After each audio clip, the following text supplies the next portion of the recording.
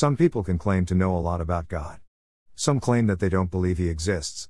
But in the Bible, there are many people who have seen His miracles and His love for them shown in many different ways. From providing food and water for the Israelites in the desert for 40 years to making sure that none of them got sick or feeble during that time. Miracles abounding almost every day, and yet after they made it to the Promised Land, most of them forgot about God within one generation. Why? I believe if I had seen the Red Sea split, and I walked through it on dry ground, that would have been enough. If I had seen the manna and the water from the rock and the quail that piled up in the camp knee deep, I would have believed in Him.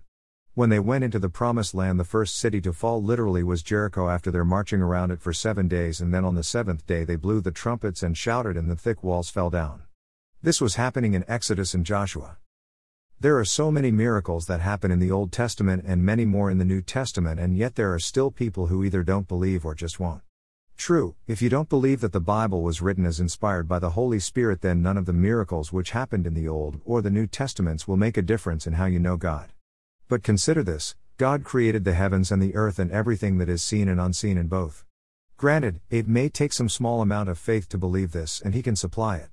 God lives outside of our dimension, if you will, and He can see and has seen everything that mankind has done and will do, but He still loved us enough to send His Son, Jesus, to die on the cross so that those who will believe would have a chance at eternity with Him.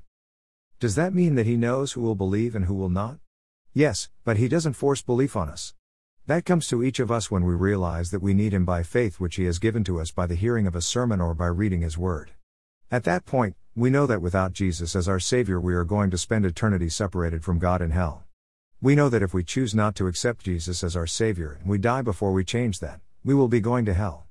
It is our choice because we know by faith that we need Him, and if we don't make that choice, then our destination is set.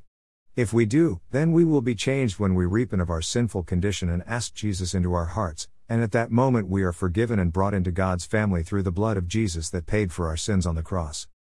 In the most simple terms, God is the embodiment of love. Unconditional love. The kind that we can do nothing to earn. We just have it because He loved each of us so much that He sent Jesus to pay our sin debt in order for us to be with Him in eternity. We can't earn it. We don't deserve it, but it is a gift by the grace and mercy of God through Jesus Christ our Savior.